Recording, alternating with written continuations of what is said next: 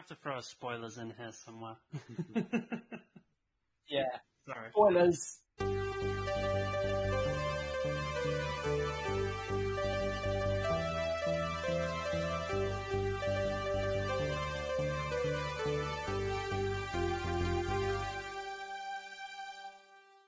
Prince Zuko from the Fire Nation must be stopped. It's up to Aang the Avatar to do it. Zuko shoots his fire blast. Aang is too quick and fires an air blast. Once again, Aang has triumphed over Zuko. Air Cannon Aang and Fire Blast Zuko each sold separately. Oh, this is Bloopcast. I'm Ewan. I'm Rob. And I'm James. But the question is, why are we the Bloopcast? Yes. Yes. Before we get started, just want to acknowledge, yes, that was a new theme tune you heard at the start of this episode. After 10 episodes of not having a theme tune, I decided it was time to have, I just threw it together in an afternoon, and I think it sounds quite good. Yes. Yeah. Very good It's job. really cute. So today, like I've said at the end of the last episode, we are talking about one of my top 3 favourite TV shows of all time, and a show that's widely regarded to be one of the greatest animated shows, not just of the last kind of decade, but of all time, which is Avatar: The Last Airbender.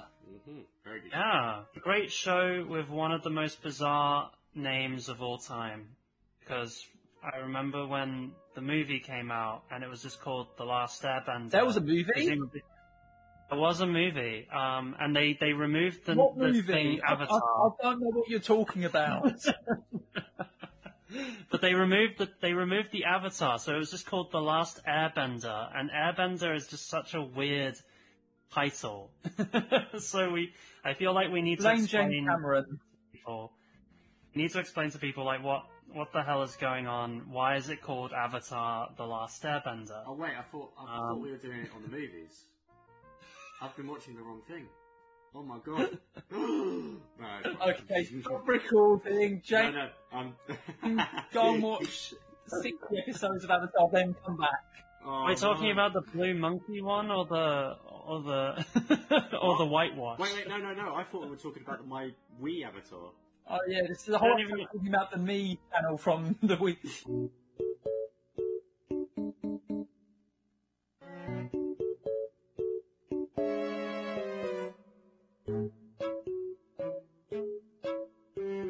Oh my god.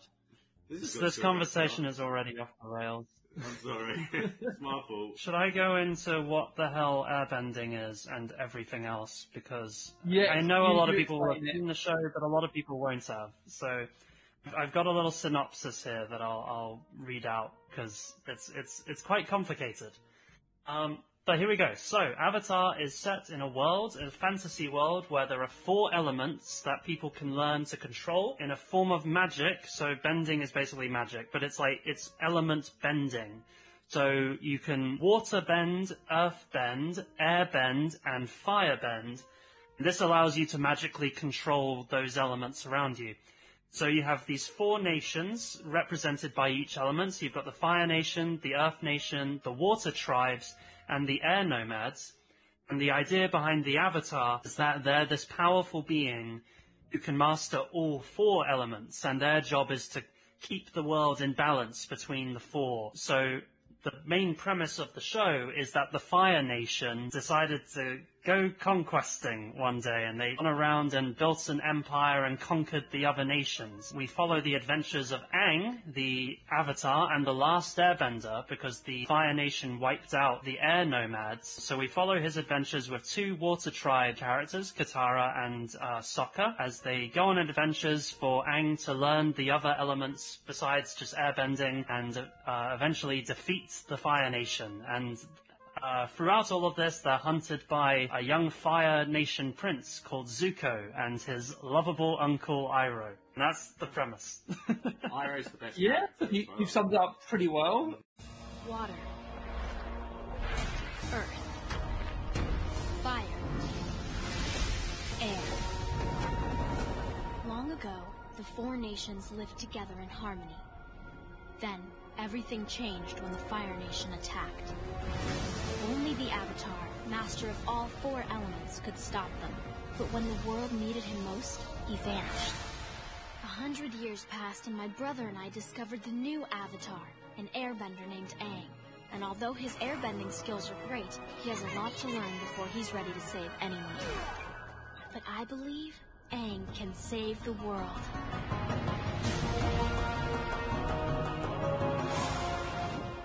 As always, our staple is to discuss how we discovered Avatar. When I was about 11, I was on holiday in Florida with my family, and while I was over there, I kept seeing adverts for a new episode of the show that was premiering on a Friday. I think my memory seems to think it was the one with Haru and the Earthenders who were being imprisoned on the prison ship, based on what I saw in the advert. I don't think I watched it while I was over there, but I definitely remember the advert vividly because it was on like all the time through like the time I was there. And I think what's interesting about this is the show hadn't started in the UK yet, because it was about like because this is back in the time when the show would start in the US and then like months later it would start in the UK. So which happened like 6 months later, but it was confusing to me because when I saw the advert in America, it was called Avatar: The Last Airbender. But over here, it's called Avatar: The Legend of Aang. Ah, weird. Yeah, I've not it's heard not of that at all. It's not as dumb as like what's it called, Beast Wars being called Beasties in Canada, but it was. I think it's probably because for European markets they changed the name of shows so it's easier to translate for like foreign markets, because Batman Beyond is called Batman of the Future. For that reason, so I think it's probably something like that. Yeah, I saw bits and pieces of Avatar over these, but it wasn't until I was 14 when I properly sat down and tried watching it. When I like the first like 10 or so episodes were put up onto BT Vision's on-demand service, and around this time I was starting to get into anime, particularly Naruto for some reason, I don't know. Yeah. I did enjoy what I saw of Avatar, but I didn't latch onto it as I felt it was more quote-unquote kiddie in comparison to Naruto, which in comparison had more violence and gore, which at 14 was my hallmark for kind of more quote-unquote adult material. And this is all ironic because Avatar is now one of my favourite shows ever, and I couldn't give less of a crap about Naruto. Oh, yeah. Even the Naruto run. I gave it another go when I was about like 19, 20s. I heard a lot of people talking about Avatar in like a really high regard, and this was when it kind of clicked. I was like, shit, this show is actually really good. I don't know why I didn't end up finishing it, but yeah, I finally watched the show for about 2-3 years ago because I decided to ask for the Blu-ray box set for my birthday that year, and I then spent the next 3 weeks like watching the entire show. And the more I watched, the more I grew to love it. And by the time I was like near the end of like season 2, I was like, yeah, this is one of my top 3 favourite shows of all time. The other 2 being Reboot and Buffy the Vampire Slayer. So yeah, I think that's my story. I was going to ask you what your other shows were. So. We'll need to do Buffy eventually as well. Yeah, and Reboot's going to be eventually as well. Yeah, of course. No one knows for sure, but I intend to find out. Reboot! James. Yeah. How did you discover the bending of air? Well, when you word it like that, I don't know how to answer. So this is probably actually going before I was in high school. I watched a lot of Nickelodeon and stuff like that. And if I'm perfectly honest, I did see it on TV, the first episode I saw on TV, and I just was not interested. I didn't know what was going on. I wasn't interested in anime so much back then. I did get into anime, and just like Rob, I did end up watching Naruto. I watched like 50 episodes of it and gave up because it was just rubbish. And everyone kept telling me, it gets better and better, but it doesn't. Hey, this is quite recent things. I actually only got into Avatar about a year ago during the first lockdown, I want to say. And I was kind of bullied into watching it a little bit. So, like, people would always kind of be like, oh, how have you not watched this? You're an animator. Oh, yeah. It's like with Adventure Time as well. They're like, oh, how have you not seen this cartoon? God, you'll be thanking us when you watch this cartoon. So I watched it to shut them up, basically. And it worked. But I enjoyed it. I binged it all during my furlough period. It was good. I liked it, and I jumped onto Korra as well. I currently have a Avatar bookmark with a penguin on it as I'm reading James Joyce's Ulysses. So yeah, that's kind of my story. I just got bullied into watching it, really. I remember when you watched it. very early on you messaged us the clip of Aang just shouting out "Penguin," and and you were like, "Oh my god!" And that was like your favourite moment. Yeah. Oh yeah, no, that's the best moment in the whole show. It's the penguin from Avatar. Also, the penguins. Can I just say quickly, the penguins look interesting. They're like a cross. Hang on, let me get a picture. I've got a picture of it here. It's like a Yeah, because that's the thing I love about one of the things I love about Avatar. All the animals in Avatar are a mixture of two different animals. They're not even So they're birds. kind of like penguins and mixed with otters, I think. Yeah, penguins aren't even birds in this universe. They're like they got an otter face.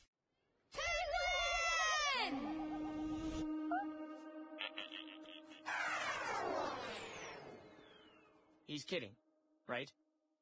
So similar to you guys, I watched a bit of Nickelodeon and Nicktoons stuff when I was at my grandparents' house because I had Sky TV. But that was the only place I was able to watch it. So it was only during the summer and stuff. But I never watched Avatar. I watched more things like SpongeBob and stuff like that on Nickelodeon. I'm trying to remember what I watched on Nickelodeon. Was Drake and Josh Nickelodeon? Yeah, it was actually. Drake and Josh was Nickelodeon. Along with like. Yeah, I watched Drake and Josh. I never watched iCarly. I did watch Drake and Josh though. Did you watch the Rugrats? Did watch the Rugrats, yeah. Please But yeah, I never really saw Avatar. I saw adverts for it, but I think I was always I think what I liked about shows like Drake and Josh and SpongeBob is that you could kind of just dip in whenever you wanted. You didn't have to worry about following a long series because I wouldn't be able to watch them when I was with my grandparents because I wouldn't have time. I think I mentioned this before, but I had the horror story of watching the Jackie Chan TV show, and literally when the final, big episode happened, I missed it. Yeah. Because it was, I just wasn't able to watch it that morning. And that's really upsetting as a kid, is that when you don't get to watch the show that you've been literally building up this whole time. I was a little hesitant to watch it, and then I just never watched it. And then years later, you always saw people talking about it, like people would reference both Airbender and Legend of Korra. So Korra's the sequel series for anyone who doesn't know. But, and yeah, I knew about the movie coming out because it was famously terrible to the point that it no longer exists. Yeah, and so I never really followed any of it, but then Rob, you were telling me a lot about it, and then of course the first time I watched it was at Rob's house. Rob and I watched a bunch of episodes of Reboot, and then I watched the first couple episodes with Rob of Avatar, and that was really cool. It was cool to see it from, kind of through Rob's eyes, I guess, as a big fan. So I enjoyed that, and then I didn't really watch it, because again, I didn't think to watch it, or I didn't have time, and then lockdown happened, and I had a lot of time, so yeah, I think it was all on Netflix. Yeah, I think it was all on Netflix, so I watched it. on Netflix over lockdown, so... Yeah, my first proper experience was lockdown viewing. I remember some nights I was on my own and just watched a few episodes of Avatar in the living room. It was a good time. Yeah, I remember because you and James were watching it around the same time. So I remember you guys were supposed to talking about stuff that was happening, and I remember I was like, "Holy shit, you're watching it so quick, you might overtake James at this point." Well, I think I did. Yeah. So there we go. And there's a lot. God, it's like kind of like The Simpsons. There's a lot to discuss, a lot to go over. I think I've written more notes for this one episode than I have for any other episode we've done so far. One reason I love this show as much as I do is the same reason why I love shows like Reboot and Gargoyles. There's some of the shows we've done episodes on previously, like Batman, Beast Wars, and Samurai Jack. As in, they are like the best kinds of shows for kids. As in, they don't talk down to their audience and tell compelling stories. And because of this, these shows manage to find an audience beyond their target demographic, so they attract adult fans as well as of course the kids that are the main target demographic. So there's a clear difference between something like Avatar and something like, say, Johnny Test. I did kind of forget that it was made for kids. You kind of get invested in it, and it's an interesting story that kind of speaks to not just kids but adults as well. There's a lot of themes in it that are quite you know, they're not child friendly per se. Like, you don't have to worry about a kid watching Avatar, but you know, like some of the stuff in it is quite, I wouldn't say dark. It's adult basically. There's a lot of stuff going on. Well, it's definitely like a fleshed out story with like characters and stuff, and things like, you know, death and all that are quite a real thing in this universe. It's and the stakes are high as well. Not afraid to dip into darker territory, because like third episode of the show, Aang goes back to like the air temple, which is where he grows up, and finds out that the Fire Nation wiped out all the air nomads. And during this, he finds the corpse of who was his closest friend, which was like Monk Gyatso. So that was quite dark. And then at the end of the first season, we get, and even then at the end of the first season, we get a monster that steals people's faces. My old friend, the Avatar. It's been a long time. You know me? How could I forget you? One of your previous incarnations tried to slay me. Maybe 800 or 900 years ago. I didn't know that. Why did he or I try to kill you? Oh, it was something about stealing the face of someone you loved. And of course, the big one is the bloodbending, which is... Ooh, I love the bloodbending. I love all the evil stuff. I think it's incredibly like disturbing, and like the episode introducing bloodbending is like easily the most unsettling episode of the entire show. Well, that one is a riff on. It is being the horror episode, or that you mentioned the Halloween episode. The start of the episode, they're telling ghost stories around a campfire, so they're obviously having fun with the kind of, ooh, this is creepy. Basically, bloodbending, for people listening, is a waterbender figures out that you can basically puppeteer people by controlling, you know, the water in their blood. And it's very disconcerting. It's very creepy. And that's the most creepy and kind of scary the show ever got, I think. You can control anything or anyone. But to reach inside someone and control them? I don't know if I want that kind of power. The choice is not yours. The power exists. And it's your duty to use the gifts you've been given to win this war. Katara, they tried to wipe us out, our entire culture. Your mother. I know. Then you should understand what I'm talking about. We're the last waterbenders of the Southern Tribe. We have to fight these people whenever we can, wherever they are, with any means necessary. It's you. You're the one who's making people disappear during the full moons. They threw me in prison to rot, along with my brothers and sisters. They deserve the same. You must carry on my work. I won't. I won't use bloodbending, and I won't allow you to keep terrorizing this town. You should have learned the technique before you turned against me. It's impossible to fight your way out of my grip. I control every muscle, every vein in your body. Well, apart from Ko, the demon that steals people's faces, I wish we had more Ko. Ko is great. I'll get onto that near the end, the Ko thing, because I think Ewan was talking about this, saying, don't mention he comes back in the comic, because he is kind of mentioned in one of the later comics. Cowards. They should have brought him back in a... I would have taken... There is a story behind that. I'm sure a studio head probably said this is too creepy. One of the best things about this show is like the world building. It's got some of the best world building that I've ever seen, like any kind of like fictional media. It's like the world that the show takes place in is incredibly rich and detailed, and it feels like that the creators like really planned out what this world was like, and each episode seems to add some new detail that fleshes it out, and it never feels like they're just shoehorning stuff in or throwing stuff out their arses. It just feels like everything just naturally adds to an amazing universe.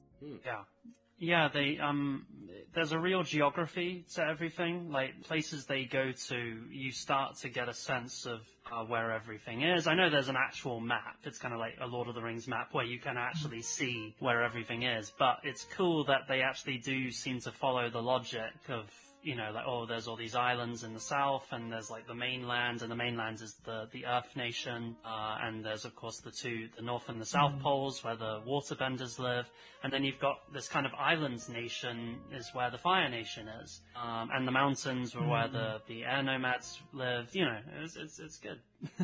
Yeah, so and all the nations have their different customs and like histories that make the world feel real and lived in. So I think part of that is because of the way each of the nations are themed after like different Asian cultures, with the Air Nomads being Tibetan monks, the Water Tribes being themed after Inuits, the Earth Nation themed after like China, and then the Fire Nation is very influenced by like feudal Japan. I know some people have mentioned they really enjoy this show because it's the one place where there are no white people. And then the movie did the opposite. The movie casts a bunch of white people to play these different. And it could have been worse. They did cast what's his name, C. McCartney as Zuko, but he was on tour, so he couldn't make like martial arts. They got Slumdog Millionaire guy to replace him. Oh, Dev Patel. Yeah, to play Zuko. Yeah, well, that's fine. I think he's like notoriously silly in that film, isn't it? You're mentioning about the Asian cultures thing. I do find it hilarious that Aang is literally the Dalai Lama. Like, it's so blatant. He looks like a Tibetan monk. He was exiled from his home of Tibet, which was invaded by an invading imperial force that wipes out a lot of that culture. Yeah. and the whole thing about the Avatar, basically, they reincarnate. So there's been avatars throughout the centuries, and when the old Avatar dies, they're reborn in someone else, and that's literally what happens with the Dalai Lama. So I just find that it's very blatant. They should pay copyright to the Dalai Lama. Although I do say it is definitely a lot more tasteful than a couple of episodes back where in Thunderbirds where we had the Hood, the evil mystic Malaysian man. Oh god, yeah. No, we're in better territory than that, at least. I wanted to talk a bit more about like the animation style in general, because it is the first kind of Western anime. Because before this, there wasn't many, animes made from studios in America and, like Cartoon Network and Nickelodeon, apart from maybe Teen Titans and that Robo Monkey show. I forget, what was that called again? Super Robot Monkey Team Hyper Force Go. Yeah, there's that.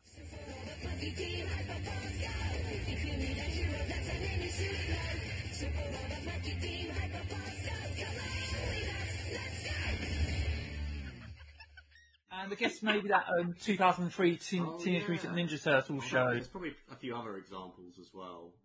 But I think Avatar was the first to kind of define, Western anime sort of style shows. It's got an Asian influence, but it feels more like a Western show. The animation style, though, is very good. The only thing is, I would say, is that it's not big in Japan, which is interesting. You'd think Japan would kind of latch on to I don't think there's ever shown in Japan. I could be wrong, but apparently the creators discussed it on a Tumblr post I read somewhere. I can fish it out at some point, but basically they said we were big fans of Japanese animation. We tried to pitch it to Japan, and they just weren't interested, which is a shame, really. I think a lot of people in Japan would probably enjoyed it, but just didn't really catch on. I mean, Fire Nation is basically feudal Japan, so I do wonder if they might. Yeah. I'd side-eye it a little bit. But it's also a bit like the British Empire as well, I think. Oh yeah, it definitely covers a lot of kind of imperial themes and a lot of colonial themes as well, which is really cool. Again, this is the weird thing is watching a show that's ostensibly for children, but it covers a lot of really topical themes. I guess we're always talking about Empire now and the kind of impact colonialism has had on various colonized peoples and on the colonizer as well. There's a lot of that, especially with the Fire Nation and the Earth Nation, because the Earth Nation, a lot of that's taken over by the Fire Nation. So it's interesting. And that reminds me of one of my favourite plot lines from second season when they go to the Earth Kingdom, the main characters go to the Earth Kingdom because they found like a weakness that they can use to attack the Fire Nation, and they try and Earth King, but then turns out the Earth King, he's just the figurehead, and the person in control is Long Feng, who's in charge of the Dire Li, the secret police. They want to keep any word of the war quiet outside the capital city, because they want to keep everyone calm. They don't want any panic. So, and that's kind of relevant with stuff like COVID and Trump deciding to just go on as normal and... Yeah, ignoring the problem. Yeah, definitely.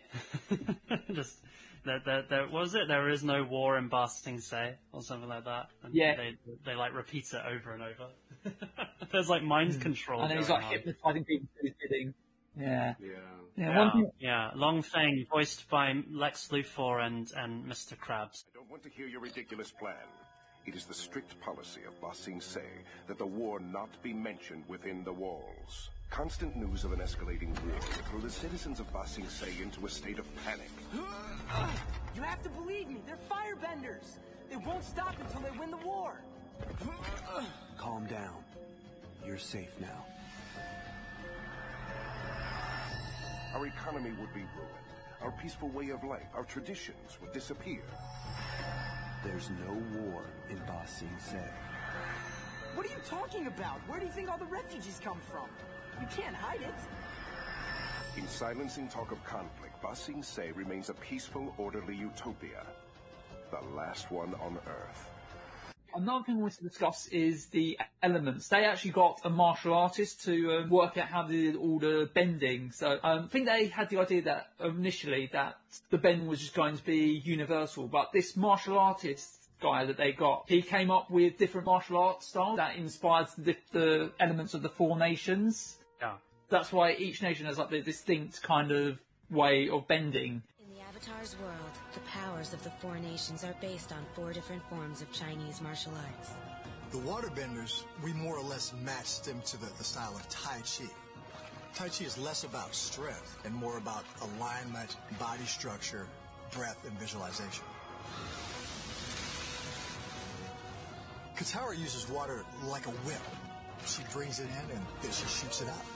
The way they use the elements is always inventive. They come up with these really imaginative ways of using this magic, and it avoids the crap of them having the characters just like punch each other, because obviously it's a kids show, you can't have like fisticuffs, but it allows us to have cool martial arts without resulting to punching and kicking. Yeah, just thinking about the styles with airbending, it's very, I mean, one of the characters calls Aang Twinkle Toes, because he jumps around a lot, and there's a lot of, kind of acrobatics almost. And then with the Fire Nation, it's more like a dance, and a couple of the moves are like the dancing dragon, like it's kind of, very musical in the way they move. And then earthbending is very, solid. It's, you stand. Like sumo wrestling kind of thing.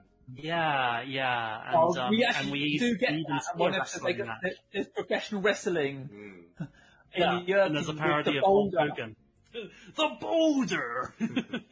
There's also, I think, and that's one of my favourite quotes from Sokka, who's like the funniest character in the show, where there's this guy who's playing a Fire Nation wrestler, and Sokka's just like, boo! Go back to the Fire Nation! I don't know why, I just find that line hilarious. The Boulder versus Fire Nation Man!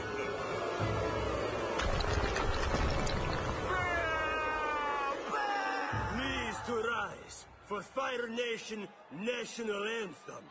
Fire Lord, my flame burns for thee. Go back to the Fire Nation! Waterbending's quite like Tai Chi in a way. It's like a sort of slow moving kind of elegant. So the most pacifist of the ones, I think. Well, I suppose airbending as well, but it's a lot more about calm and kind of peaceful movement. But obviously, as we mentioned with bloodbending, it can be very, it's like water. Water can be very violent if you know how to control it. If you look up like really expert people that do Tai Chi and stuff, I mean, for the most part, it's just a slow moving dance, but the people that have practiced it and studied it for years can do really serious damage, like They're people that like practice Tai Chi, breaking planks and stuff like that, and they're so in control of their style that they can literally have power over another individual. It's really strange. It's a strange martial art. It's cool though. Yeah. Yeah, and so it's really cool that we're even, as you said, Rob, we could have just had everyone just punching each other and it's just all a big mess and uninteresting, but it's the fact that the animation is so detailed and it looks really nice to look at. They always find really creative ways to use this. Like, some of the things that have, like, I think it was in the third season where Katara, she makes herself sweat so she can bend water from her sweat, and it's stuff like that I think only somebody who plays, like, tabletop role-playing games would be able to think of a solution that clever. I always thought that. I was watching it thinking, could you not use your sweat or something like that? Because there's all these times when she's trying to find, like, a water source to use, and I'm like, when you think about natural. That's the thing, like, isn't, like, most humans, like, they consist mostly of water, so, like, literally you could just, if you're a waterbender, you could just lift and throw someone, surely. Well, that's what bloodbending is. But only a select few can use that ability. I guess it's not something you would think to do, because it's kind of creepy. It's a bit like with Magneto, like if he realised that, there's iron in people's blood, then they'd all be fucked, probably. That's it. You know what else I would do if I was a waterbender? I'd do wine bending. I could just, like... Nice. I could, like, just summon a whole big ocean of wine. One thing I really like is when at one point they get a map all completely soaked and Sokka's freaking out, oh my god, our map's ruined, and then Katara just takes the water out of the map. Which is amazing. I love stuff like that. It's very cool. Yeah, and that actually segues perfectly onto a point I want to talk about, which is the way the show balances, like, the dramatic moments with the humour. Because the show is predominantly an action show, but it manages to perfectly balance, like, the more serious moments with the humour. Whenever the humour comes up, it is always perfectly timed. It never feels like they've just pulled out a joke for the sake of having a joke. And there's a couple of running gags. One of my favourites is there's this cabbage merchant who shows up from time to time, and whenever he shows up, his cabbage cart will always get destroyed, and he shouts, "My cabbages!" And it's one of those things where he shows up enough times that it's still funny whenever he shows up, but they don't milk it and have him, like, every episode his cart gets trashed and he's screaming about his cabbages getting ruined. No vegetables on the ferry! One cabbage slug could destroy the entire ecosystem of Ba Sing Se! Security! My cabbages! One thing I did like in Korra was that apparently that cabbage guy had started like a cabbage corporation, and even that somehow manages to get completely destroyed. This guy can't catch a break. I think what worked, and one thing that really made the show unique and kind of related to humor is so we have this villain. He starts out as the villain. I don't want to spoil stuff too much, but the character of Zuko, Prince Zuko of the Fire Nation. I think of Vegeta, Prince of all Saiyans.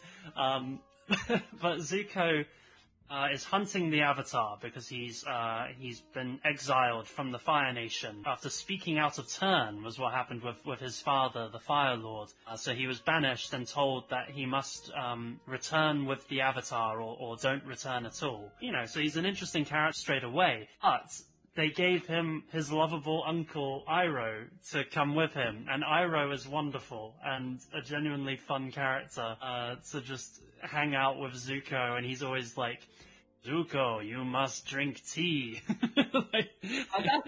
Iroh is great because he starts out the show as this, like, comic relief character, and you expect him just to be like that for the entire show. And then, as the show goes on, we find out he's, like, the deepest character in the entire show. He used to be, like, a general in the Fire Nation, only for his son to die in battle, and he ends up just throwing in the towel after that and kind of just doing his own thing. Yeah. And we find out his mission is basically just to get Zuko to follow his own path rather than doing what his dad wants him to do. There is one moment that we do see Iroh from, we have a little flashback, and Iroh he seems quite he's laughing about like burning down like the city and all, so there was a time when he was obviously a very different person. But yeah, so the death of his son, I think, is what makes him realize that, he doesn't want to do it anymore. He doesn't want to be in this war anymore. And we should mention the war.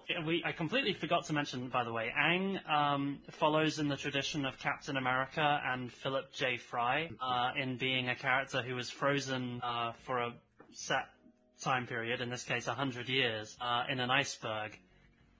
So anyway, so the war has been going on for 100 years.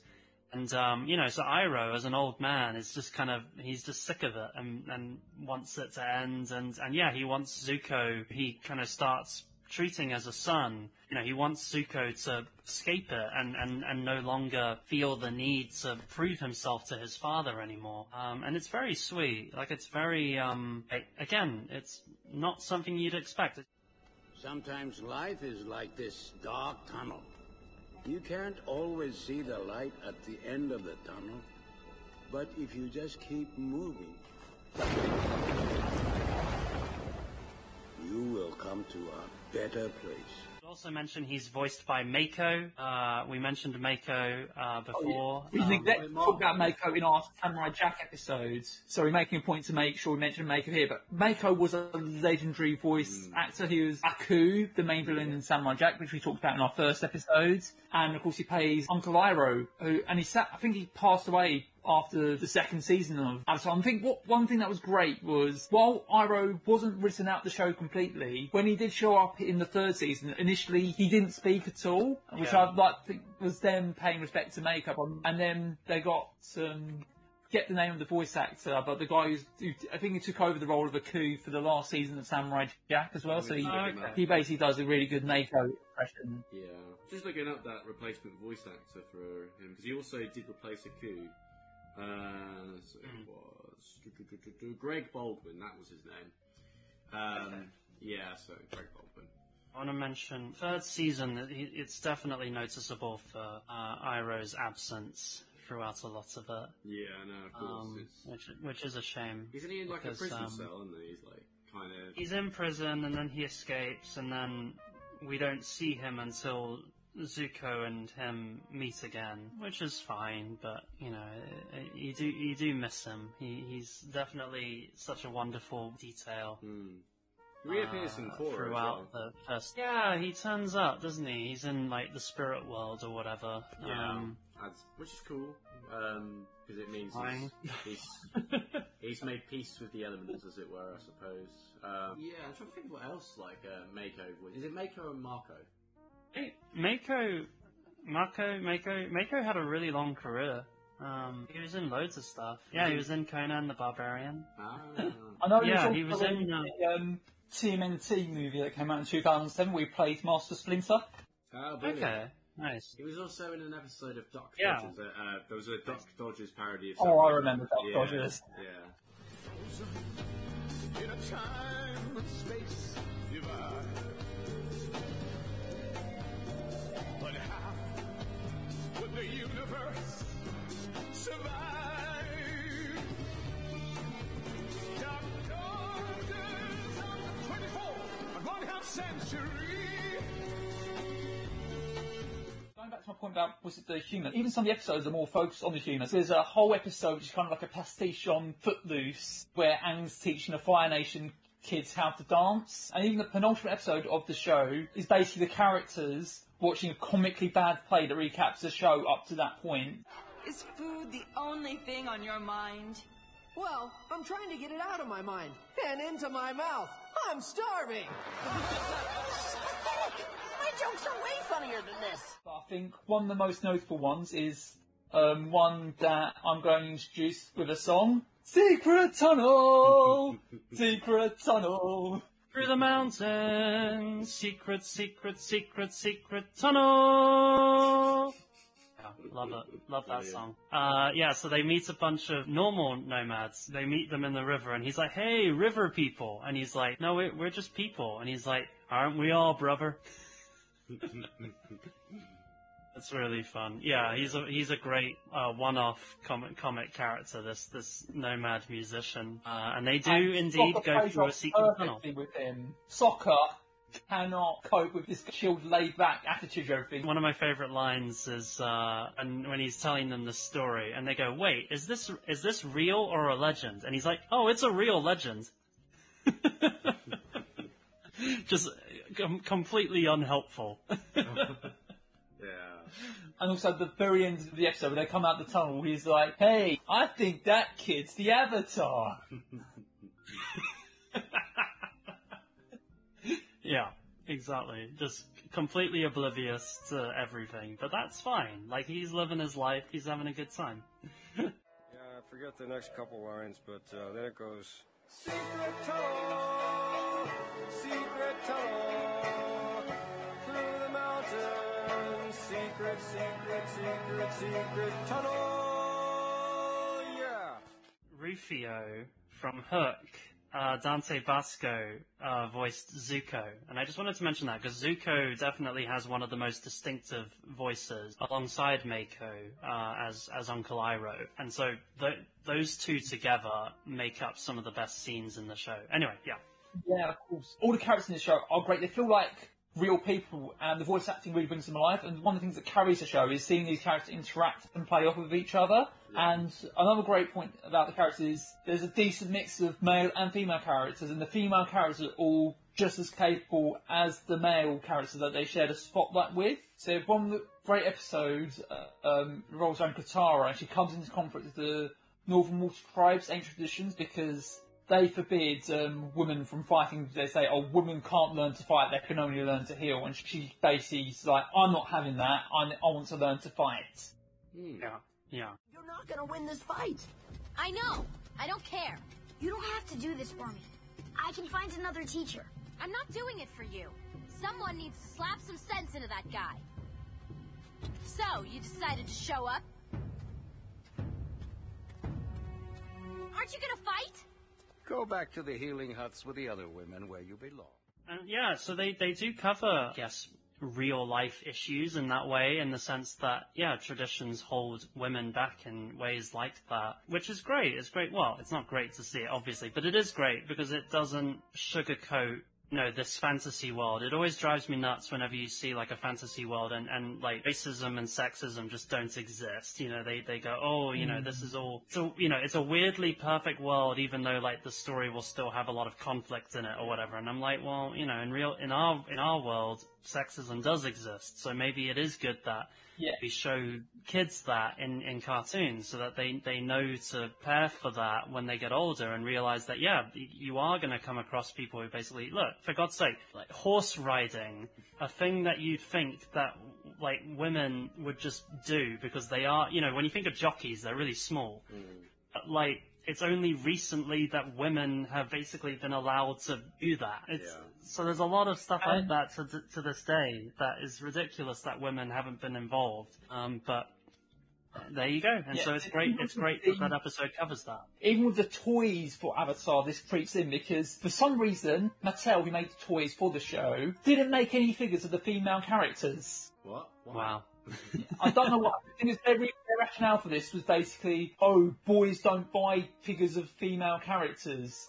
And it's like, as someone who was a kid, a male kid, like, no, I wanted all the characters. I didn't just want the male characters, I wanted the female characters. And I imagine that's probably why they stopped the toy line around the time, I think it's the first or second season, because the boys the line was marketed towards weren't interested because they couldn't get all the characters they wanted. They couldn't get Katara, they couldn't get Azula. Let's talk about, we've got to introduce Toph. Yes. We haven't talked about Toph yet, and I want to talk about Toph on the subject of female characters. So Toph is the blind bandit as we first meet her in the wrestling match we mentioned earlier. She's an earthbender and the world's greatest earthbender because she was born blind, and so she's had to learn to hear everything and, more specifically, feel the vibrations of the world around her, like under her feet. So she became a really great earthbender just from being able to sense sense everything around her, even though she can't see. And she joins Aang's crew as his earthbending teacher, in the same way that Katara is Aang's waterbending teacher. She's a great character, a lot of fun, and I'm really bad, because I really love all the blind jokes. One of my favourite jokes in the show is a blind joke. It's set it up. There's this episode where Toph uses her blindness to scan people. Katara like this, and it causes the big falling out. And Sokka comes up with this great idea. Let's write an apology letter to Katara and say it's from Toph. Dear Katara, sorry for everything. Your friend Toph.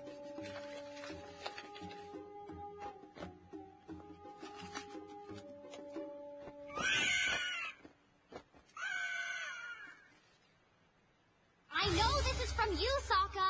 Toph can't write. And then Angela's like, I don't know why we didn't think, we forgot Toph can't write. Yeah. And then Aang's like, hey, let's do one for Toph and say it's from Katara. And Sokka's like, I think we'll have a similar issue. I really like, when they visit this ancient library and Toph mentions like, oh, I'm not that interested. And they were like, and Katara's like, why aren't you interested in a library? And she was like, well, I've tried them, but yeah, books don't do it for me. Like, yeah, that's fair. That library episode's amazing. It's probably one of my favourites, actually. Because of that knowledge spirit. I forget his name, but is it like an owl, like a preserver of knowledge? Oh, the owl. Yeah. It's a really cool character. They also reappear in Korra again, but they protect knowledge, and they like, the idea of learning and teaching and stuff like that. But they also treat it as something sacred and also dangerous, because I think a firebender, is it General Zhao. Oh, I thought it was Ozai. No, it's Zhao. Zhao, okay. So Zhao goes back there and basically gets the knowledge to help wipe out other benders.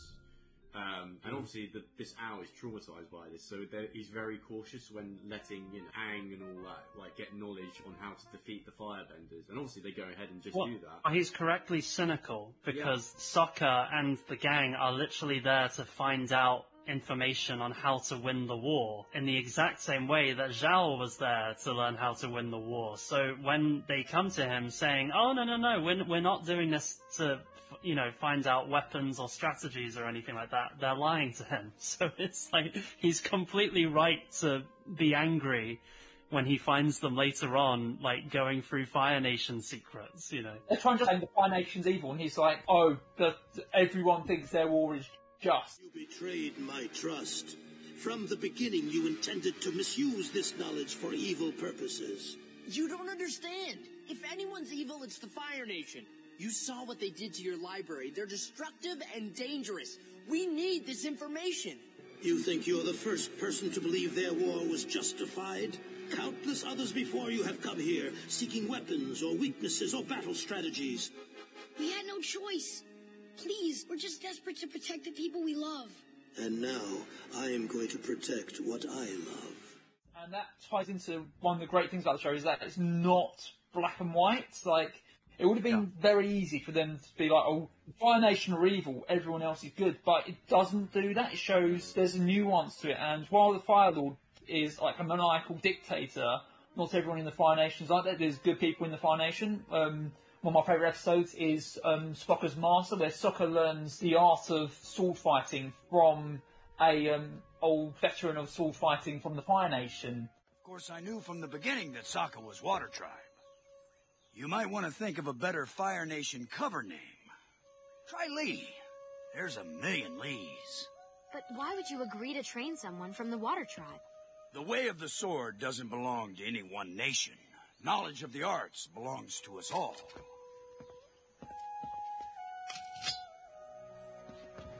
Sokka, you must continue your training on your own. If you stay on this path, I know that one day you will become an even greater master than I am. And also, of course, we mentioned like, how the Earth Kingdom has a lot of problems with the king being a figurehead and the secret police basically ruling everything. Even, we should also mention Azula. You mentioned her a little earlier, but Azula is Zuko's sister and the princess of the Fire Nation. And she's nuts. She's crazy.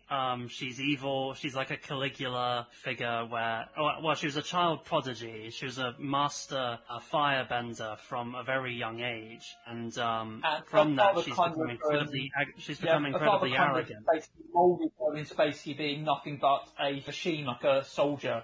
So therefore, she's kind of has like no kind of compassion or empathy. So she's always like tormenting Zuko, and as a result, her mother was a bit wary of her. So basically, she grew up believing her mum thought she was a monster. Yeah, and that's why I think even Azula, who's throughout the show portrayed as really vile and really awful, even towards the end, you start to feel sorry for her. Because, yeah, she's incredibly insecure about what she thought her mother thought of her. And when her friends start to... Also, Azula has these awesome two girlfriends that hang out with her, May and Ty Lee. Ty Lee. Who are great. Yeah, they're really fun. But... Again, gonna try and avoid spoilers, but there's a point basically where those two characters aren't around anymore, and Azula's feeling quite justifiably incredibly alone and incredibly paranoid that everyone hates her and that everyone's turning against her. Just, rewatching the ending, I did feel sorry for her. And I was like, everyone. Yeah, she starts banishing everyone. She's like, she finds a pip in cherries, and she's like, I could have choked on this pip. You're banished. She starts losing it, which is a shame. It's not a shame. It's good that happens because she was incredibly dangerous before. But no, it is sad, and I do feel sorry for her. And there's this fun episode where they go to the beach, and it's the funny episode because they're trying to act like actual teenagers, but they just can't do it. They play volleyball, and then they win, and Azula's just like, "Ha! We beat you, and your family will feel shame for generations."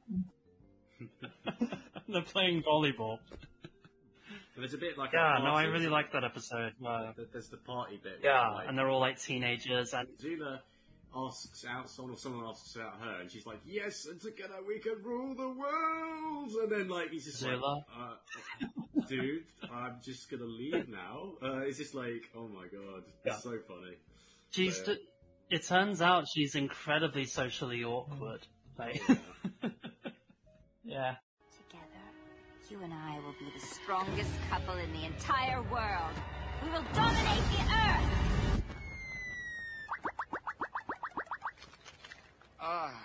I gotta go. Shall we go into some of our favourite episodes? Because I've got a couple of episodes that I want to discuss. The first one I want to talk about is The Storm, which is an episode from season 1, or I think from now I'm going to use the terms that the show uses, which is book 1. So this is the first episode that really goes into detail on both Aang and Zuko's backstories, and kind of like known as they're connected more than they appear, because up until this point Zuko's been just shown as being the bad guy. So we see the circumstances that led Aang to be in the iceberg. So he felt isolated due to him being appointed as the Avatar, and he ran away, and because of that he blames himself for everything that happened in his wake.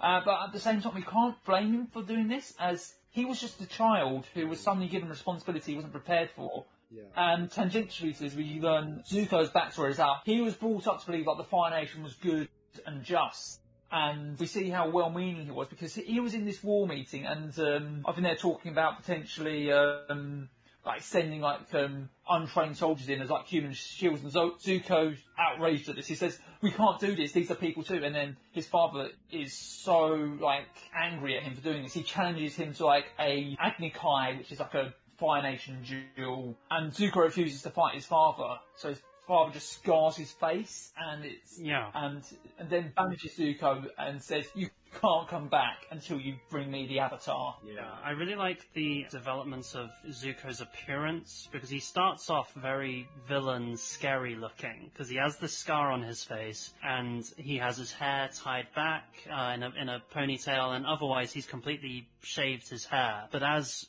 he realizes that he can be independent from his father, starts to grow his hair, and he starts to look more like a teenager. He looks more human as it goes along, and the scar is no longer used as like this, oh look, he has a scary scar. It's more like, no, this is a genuinely horrible thing that his father did to him.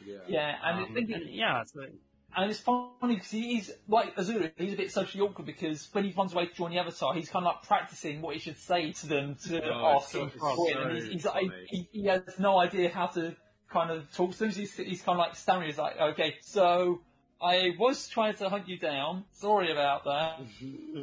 But I'm good now, so I want to let me join you. And he's just like, oh no, that's not going to work. Hello, Zuko here. But I guess you probably already know me, sort of.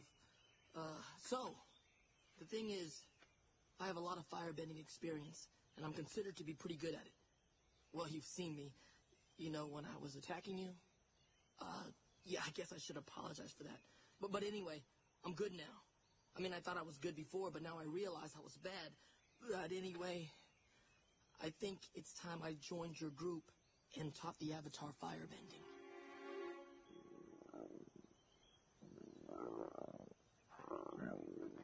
Well, what's your answer? Yeah, that's what I'd say too. And fair enough that he feels that, because he has spent the last year hunting them. And Doesn't one of them like straight up say like, you burnt my village, and he's just like, yeah, sorry. Suki, she's like, yeah, I remember you burned my village down. And he's like, oh yeah, sorry. I'm surprised we haven't brought this up yet. It's the best quote in the whole show. Is the bit when quotes about the moon. Oh yeah. Okay, this is a spoiler for the next minute. So we're gonna mention this quickly. So if you don't want to hear this, then cut to the next next minute or so, because we'll say this quickly. But yeah, basically, Sokka's girlfriend Yue that he meets at the end of book 1 turns into the moon because of weird spirit world shenanigans. And when he tells Zuko this, you didn't leave behind anyone you cared about? Well, I did have a girlfriend. May. That gloomy girl who sighs a lot? Yeah. Everyone in the Fire Nation thinks I'm a traitor. I couldn't drag her into it. My first girlfriend turned into the moon. That's rough, buddy. One of my absolute favourite, probably maybe my second favourite episode of the entire show, which is called Zuko Alone, which is an almost Western-inspired episode which features Zuko, currently a fugitive, and at this point he said to his uncle, I want to go my own way. Yeah. So he ends up in this desolate Earth Nation town that's ruled by Earth Kingdom soldiers using their position to bully the people living there. And Zuko ends up befriending a family who lives there, and during this we are intercutting with flashbacks to Zuko's childhood that lead up to his mother disappearing. And I think this is the first episode where Zuko really begins to see like the effects that the Fire Nation has had on the rest of the world. And at the end of the episode, he reveals himself as a prince of the Fire Nation to rescue the boy he befriended from the soldiers. And as soon as he does, you'd expect, because it's a show, you'd expect all the villagers to be like, oh, it's okay, we don't care. But no, they shun him. And the boy he befriended earlier, he now doesn't want anything to do with Zuko. Yeah.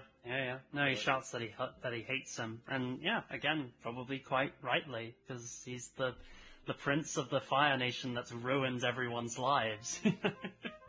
And also, I mentioned this movie before when we discussed X-Men, but Zuko Alone is also based on the Western Shane.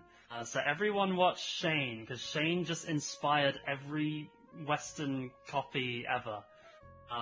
The idea of like a grizzled old warrior turning up in a town and befriending a young boy who's like completely starry-eyed about the idea of becoming a warrior, and the warrior being like, no, don't do this, it's bad. That's Shane. Everyone watch Shane. Anyway. Hey! You throwing eggs at us, stranger?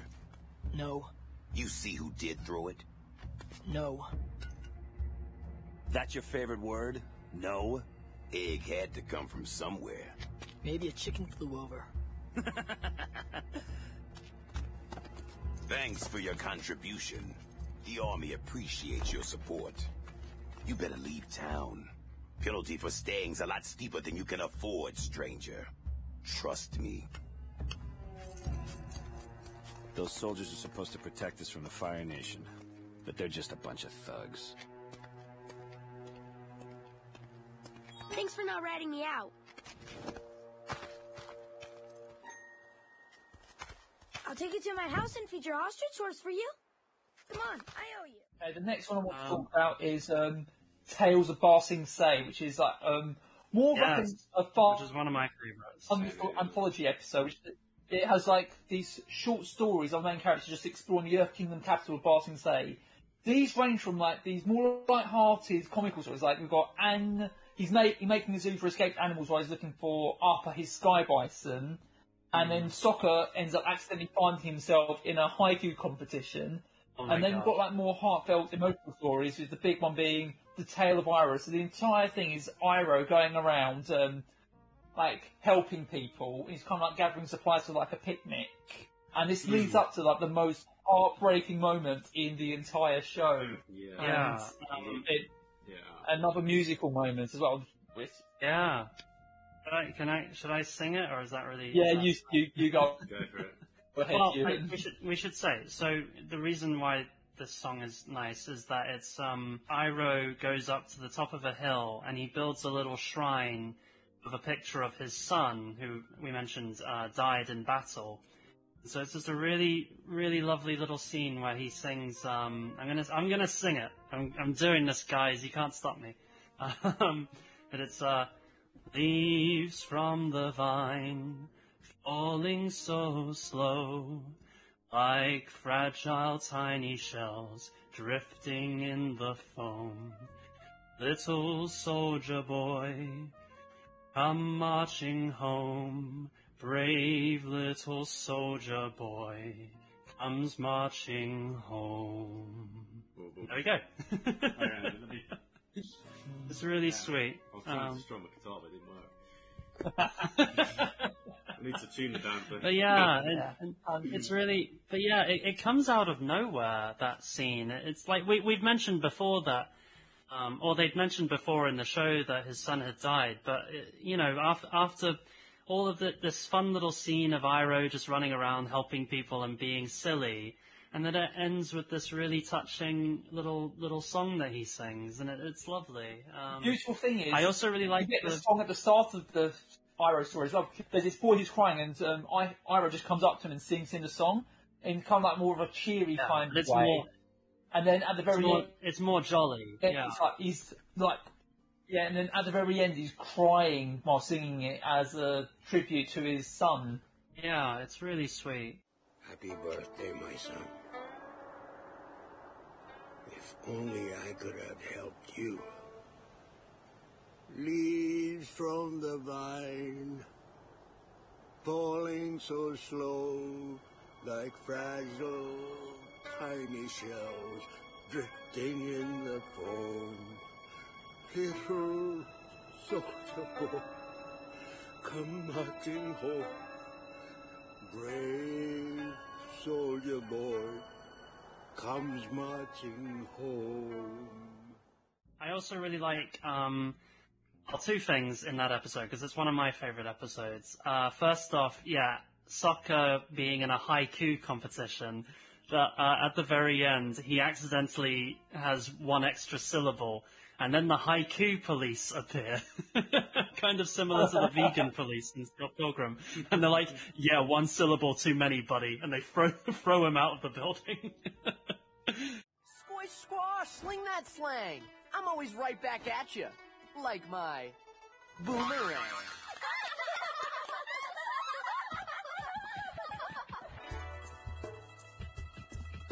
That's right, I'm Sokka.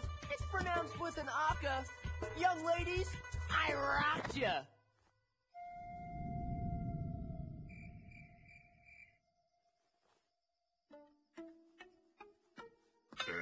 That's one too many syllables there, bub.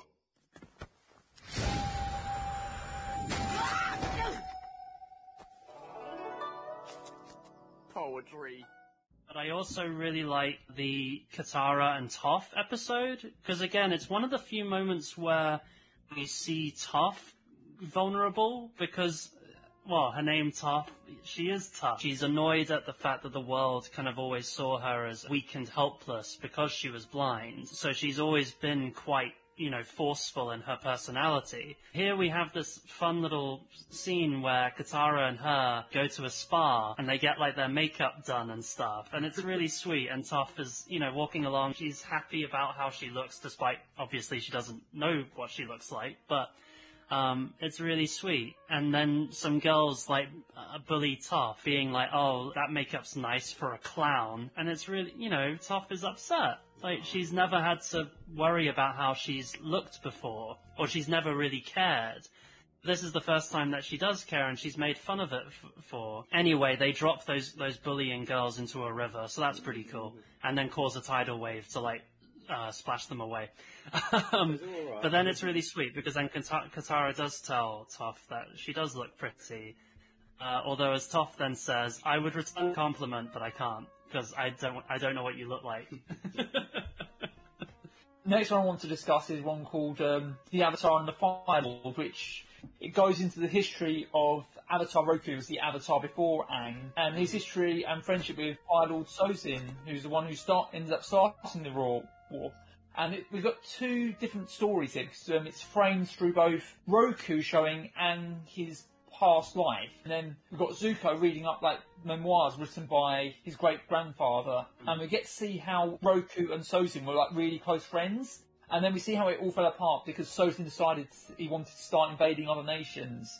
And one of the reasons I love this episode so much is it's got a lot of storytelling potential in this one episode that could have feel like a whole series on its own. Yeah. We also get a great reveal at the end of the episode where Zuko learns that while Sozin, the old Fire Lord, is his great-grandfather, he has another great-grandfather on his mother's side who is Avatar Roku, which is something that further pushes it towards joining the Avatar. Yeah. Well, he's always been very family-oriented, a lot of Zuko's belief in honor is to do, with honor to his family and doing right by his father's honor.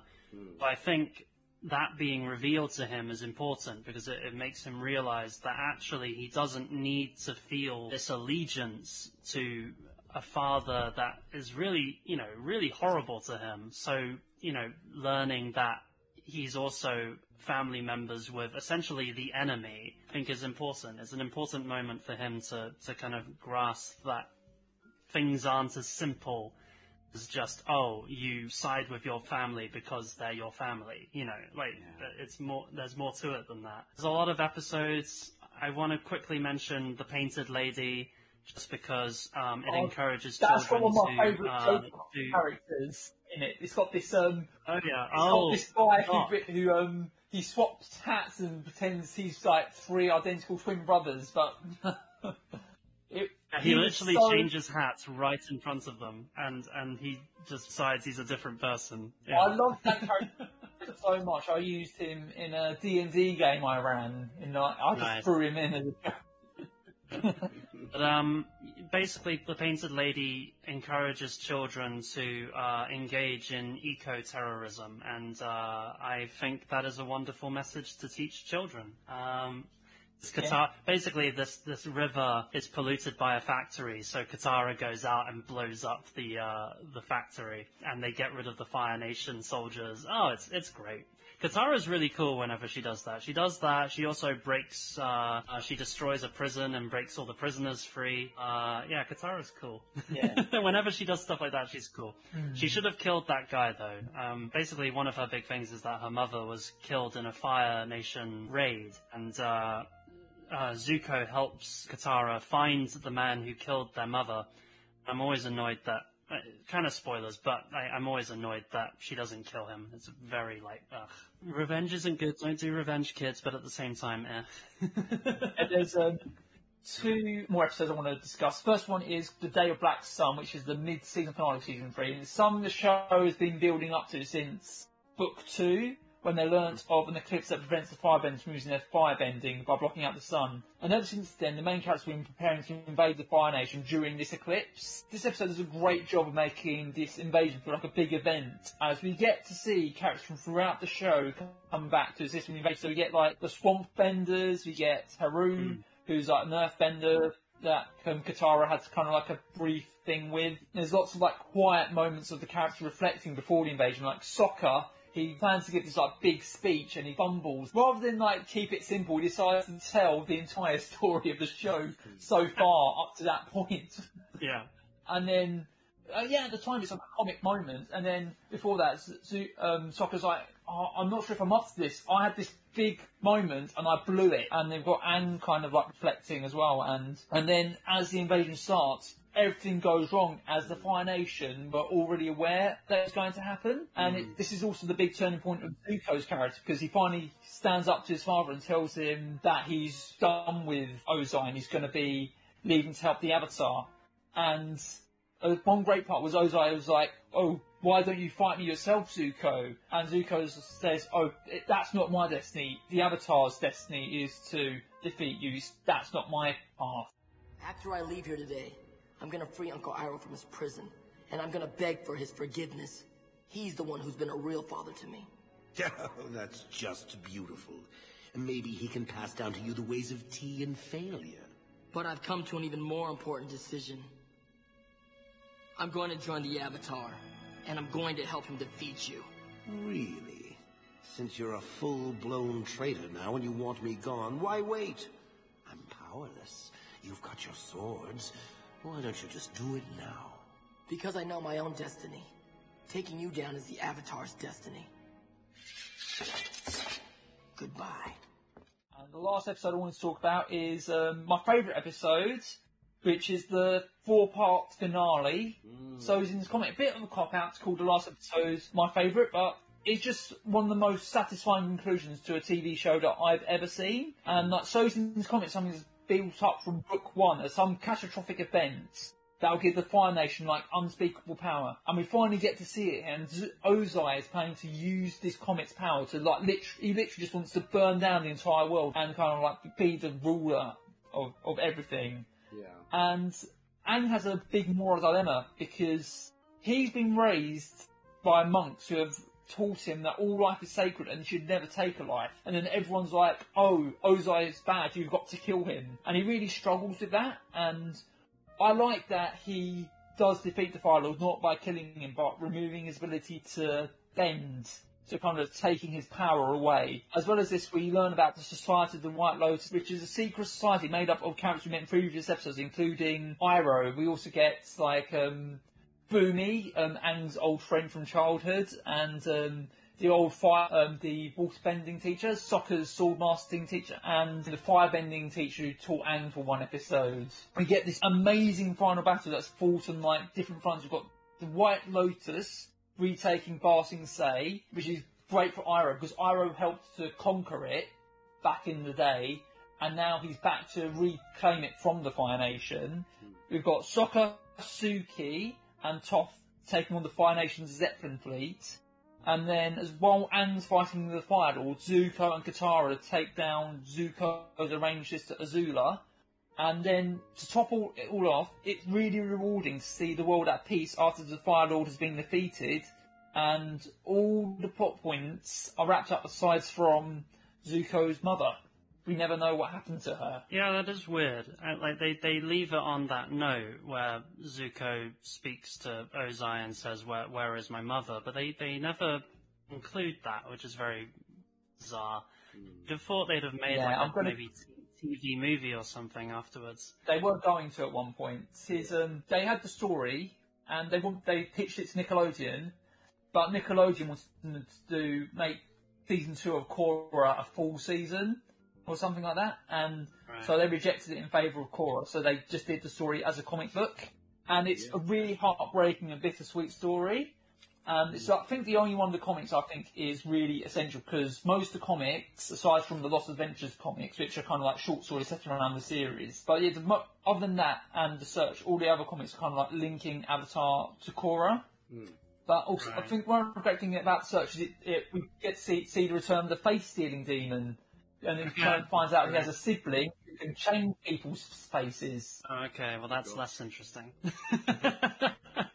I just wanted Cole to come back and just steal someone's face. It annoyed me when like Ko at the end of his conversation with Aang is like, "We'll meet again," Then they never meet again, and I'm like, oh, okay. I don't even think Korra meets Ko. Do you want to briefly talk about Korra? Yeah, why not? Do we have to? I mean, I like it. It's just like, I like the steampunk element of it. I think the animation looks much better in this one. I do understand where Ewan's coming from. The writing's not as good in the show.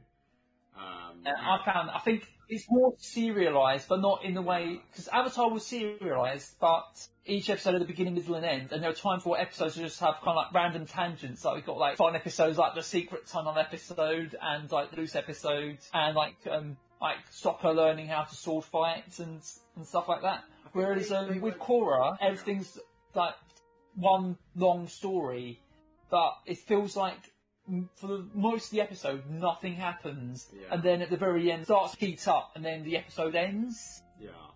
I also think that it catered massively towards the internet sort of like shipping culture that was going on at the time, because there's just a lot of love triangles that's kind of introduced very quickly as well. Korra-Sami. Yeah, Avatar did have the romance, but it was a backdrop to the larger story, whereas Korra, we've got whole episodes dedicated to this. In the first 2 seasons, we've got like whole episodes and subplots dedicated to just like romance stuff, and it just goes nowhere. It adds nothing. Like when it's all said and done, like it doesn't really change the way the characters are. Yeah, it feels very fan fiction-y, I guess. And a lot of fan fiction is good, but the sort of like, I feel like it's the sort of writing you could only get in a fan fiction, where suddenly it's a love triangle and it's all kind of quick. There's no character development. It just feels less focused than Avatar. Because Avatar had the two main storylines, which are Aang and Zuko. Yeah. And while the other characters had their own arcs, the show was always focused on Aang's story and Zuko's story. Then in Korra, we have like all these different side plots going on, so we're jumping around a lot more. It just feels a bit messier. Yeah, I agree. It's boring. Well, I mean, it's boring and it's weirdly conservative.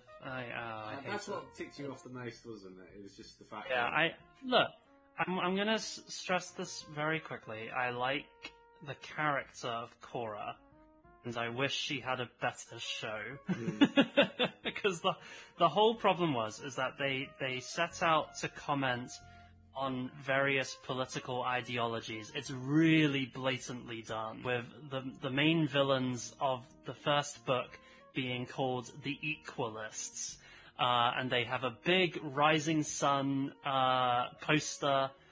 The whole thing is just a big riff on how communism is bad, folks. And but the problem is that it's not even a good criticism of communism. The whole thing is just, it turns out that he's actually like a bender himself. Basically, the Equalists, they're like a group that are fighting for non-benders against benders. But then it turns out that the bad guy was a bender all along. So why did we even bother with any of this? It's just nonsense. They did try and kind of show that the Equalists did have a point, because we do see there's a lot of like unrest in and division between benders and non-benders, but they could have done a better job with it. Well, there's one thing. There's a whole thing then putting a task force to get rid of the Equalists, and we do get, Tenzin, Aang's son, he's kind of like, this is just going to make things worse, why are you doing this task force? And I think if they played it a bit more like, maybe the Equalists do have a point, it could have been so much better. I still like Korra, but I do get and have problems with it. Yeah. It drove me nuts. But we haven't talked about J.K. Simmons yet. He's in there. Oh yeah, right. It's an inherent quality increase, that. Is it though? Yeah. I think he wasn't given interesting material. So, as soon as you put J.K. Simmons in anything, it's immediately better. Where were you? Photographing squirrels? You're fired. Back in February, Nickelodeon announced they were opening Avatar Studios, which is a studio headed up by Avatar showrunners to create new projects in the Avatar universe, including an animated theatrical film. Ooh. Are you two excited for more Avatar content, or do you think they should just leave it at what we've got? I think I'm happy with it, because you can do stories that don't really hinge too much on Avatar or Korra. There are so many Avatars before Aang and Korra. You can literally go back in history and make a whole season out of that. and in a different period of time as well. So, like, just the sheer concept allows for so many different stories. You can set it thousands of years ahead, thousands of years before, and it won't hinge too much on the main stories that have already been told. So, yeah, I think there's a lot of room for different stories. I am very wary. I think I really need to stress to people. Rob and James will remember after Avatar, after Last Airbender, I was so excited to start Legend of Korra. Like, I was so enthusiastic because I wanted more Avatar stuff. I was really into it. But after Korra and my reaction to it, I'm now very wary of anything Avatar related that's not just the original show. I'd like to be proven wrong. If it's good, it's good. As well as this, what no one has asked for, Netflix are doing a live action show, which originally did have the showrunners attached, but they had creative differences, so they've jumped ship. So I'm kind of wary about that, considering how the movie went. Yeah, I wonder if they'll cast white people to play Inukuits again or something, you know. It won't be good. The thing with the movie is, I'd say it's worth watching at least once, if you've seen the show, just to see how much they got wrong. Because they somehow got everything wrong. It looks so miserable. The Fire Nation has declared war.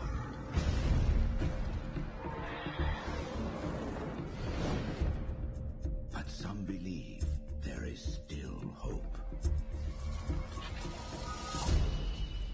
I always knew you return. You are the only one who can control all the elements and bring peace to our world. I will stop them. You may already be too late.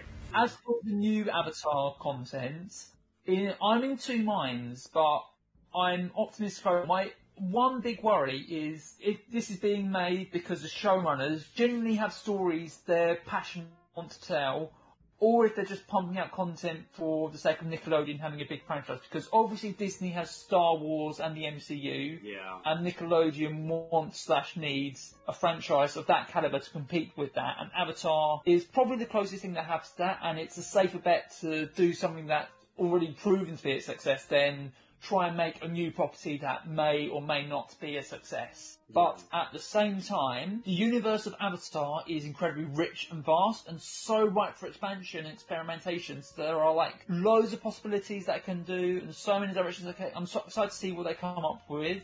They're talking about doing a theatrical animated film. My prediction is that it's going to be the Zuko's mother storyline, either an adaptation of the comic or they're just going to do a new version of that story. Okay. Yeah. That could be good. Do we want to... Probably won't be, but we can hope. I was just going to say, if we were to like choose an element that we would bend with, what would you pick? Either air or fire, possibly. Okay. No, not air. Yeah, air or fire would probably be where I'd be. Interesting. Why fire? Just because I think I can be very kind of passionate, and I think that's where a lot of their power comes from, like kind of like passion, as well as like a rage, which is where Zuko got his from originally. Although I'm not quite. And I think also I can be quite chilled out. Although if you look at my social media, that's probably not the vibe yet. But I'm in person.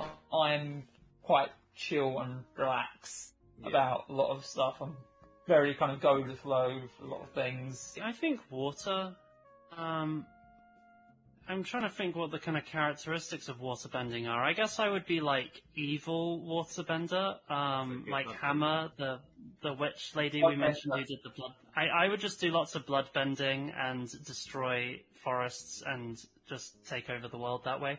No, in all seriousness, I do like waterbending. I like water. I like being around water. It's a very strange thing to say, but I do like it. And yeah, I'd like to go around surfing on like an ice block that I create and just go around on water like that. There's a lot of cool, and you can go underwater as well. I love it when they create like an air bubble and they walk like underwater. Oh yeah, that's so cool. Really cool. Yeah, so I'd be all about that. Yeah, water for me, and I want you to guess why. Okay. Because of the penguin. You can animate it. Oh shit! Okay, I didn't expect that. That was an actual good reason for me to waterbend. I could animate with it actually. That'd be really cool. Yeah. What did you say, Ewan? Actually, what was your guess? No, I didn't say anything. So no, just say. I can't think. Yeah, no, penguins, because I wouldn't have any adventures or anything like that. I'd just sit in Antarctica. Last question I want to ask you: favourite episode and favourite character? Iroh, I think, for the character. I just think he's the most complex character.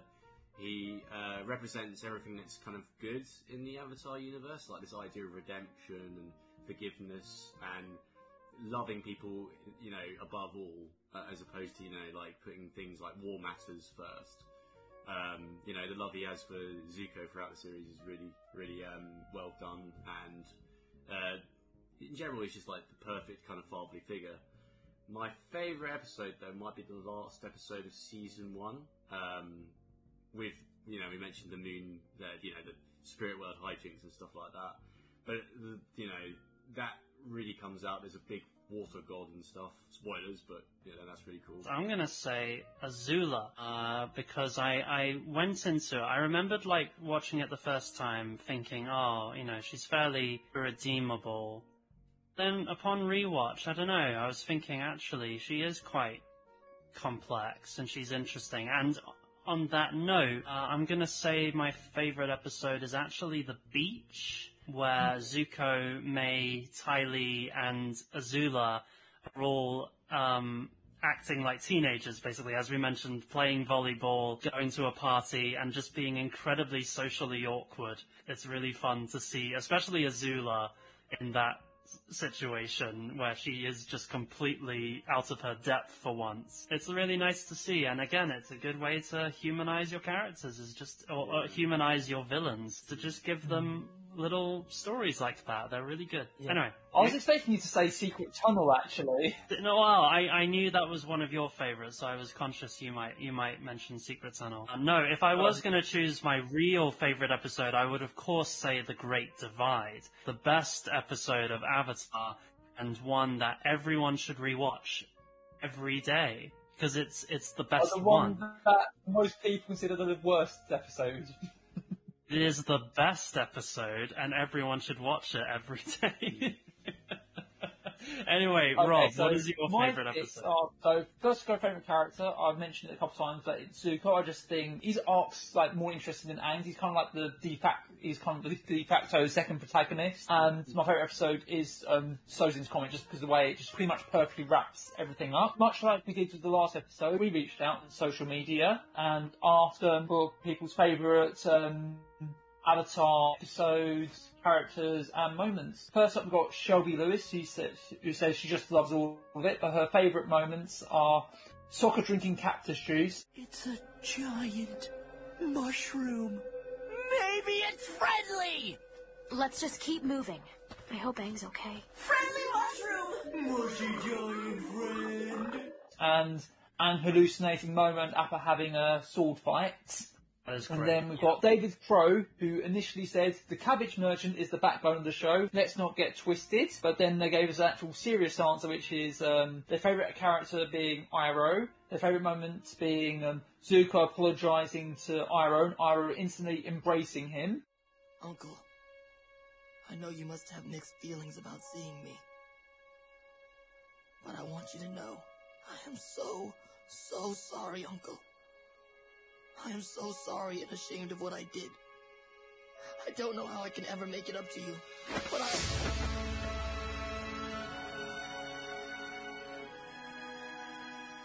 How can you forgive me so easily?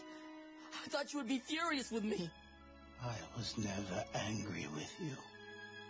I was sad because I was afraid you lost your way. And his favourite episode is The Storm, because he loves the way it humanises Zuko and shows that Aang are both really just kids who have a messed up amount of pressure in different ways. And it also shows that Zuko is good-natured, but he's just misguided by an abusive father, which is kind of what we spoke about when we discussed that episode earlier. I think that's it. So, yeah, thank you for listening to this episode. If you enjoyed this episode, you can find all of our previous episodes on SoundCloud, Apple Podcasts, and Spotify. And like we said at the start, we have a new theme tune. But as well as that, we finally have a website which you can go to, which is bluecast.com. You can find all of our previous episodes on there as well. And you can follow us on social media. We are at BlueCastPod on Facebook, Twitter and Instagram. And we've recently started doing more social media engagements. So be sure to keep an eye out for when we do those, so you can potentially get a shout out in our future episodes. Another way you can get a shout out is if you email us at our email address, which is bluecast@outlook.com. So you can send us like feedback or suggestions for future episodes. And please also leave a rating and review on Apple Podcasts. And again, we'll give you a shout out. And also share the podcast around, recommend it to family and friends who you think might be interested. And something I forgot to mention last time, we actually have got our first Apple Podcast review. This came from Molly Evans 71, who said she loves our Spyro episode and that we have great content. And if you do leave a review, you can make it as short and snappy as that, or you can leave us a long essay about how much you enjoy in the podcast. Please comment. Yeah. Thank you, everyone. And James, can you reveal to our listeners what our topic is going to be for our next episode? It's between 10 and 8. It is 9, the film. So this is a film that I love, sincerely. It's an animated film, a dark fantasy, steampunk, post-apocalyptic / sci-fi movie that is produced by Tim Burton. And it's very weird, it's very obscure. You probably will never get an animated film like this ever again. Technically it's a children's film, but I think it's since been remarketed as an adult movie because of just how dark it is. So we'll dive into that next time, so be excited. Until then, the Bluecast bids you farewell. Yeah, take care, guys. Bye. Bye. Avatar toys are now at Burger King. You can collect all 8 Avatar toys. Each one comes with an exclusive Upper Deck trading card. There's one in every kid's meal, and you can choose a wise treat like applesauce. Have it your way with Avatar toys at Burger King now.